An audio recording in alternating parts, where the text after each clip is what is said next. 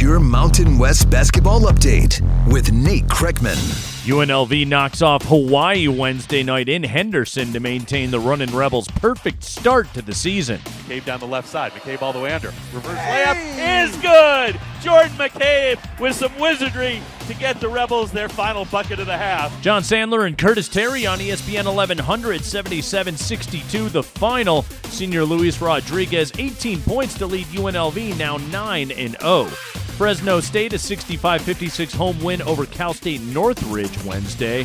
The Mountain West went a perfect 6-0 in non-conference hoops Tuesday. Let's run through it. Keenan Blackshear leads the way with 22 in an 85-77 true road win for Nevada at Pepperdine.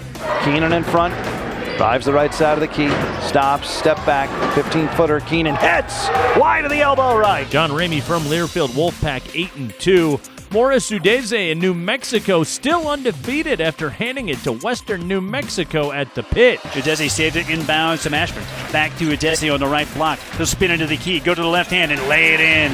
Mo with the Baker's dozen now. Robert Portnoy on KKOB. Udeze leads all scores with 18, 102-63 the final.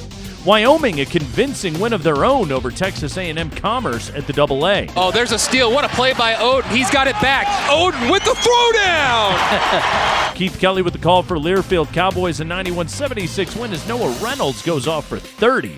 Air Force, Boise State, and San Jose State also with wins on Tuesday. On Monday, 22nd-ranked San Diego State survives a tough one with Troy at Viejas Arena. Bradley again for three.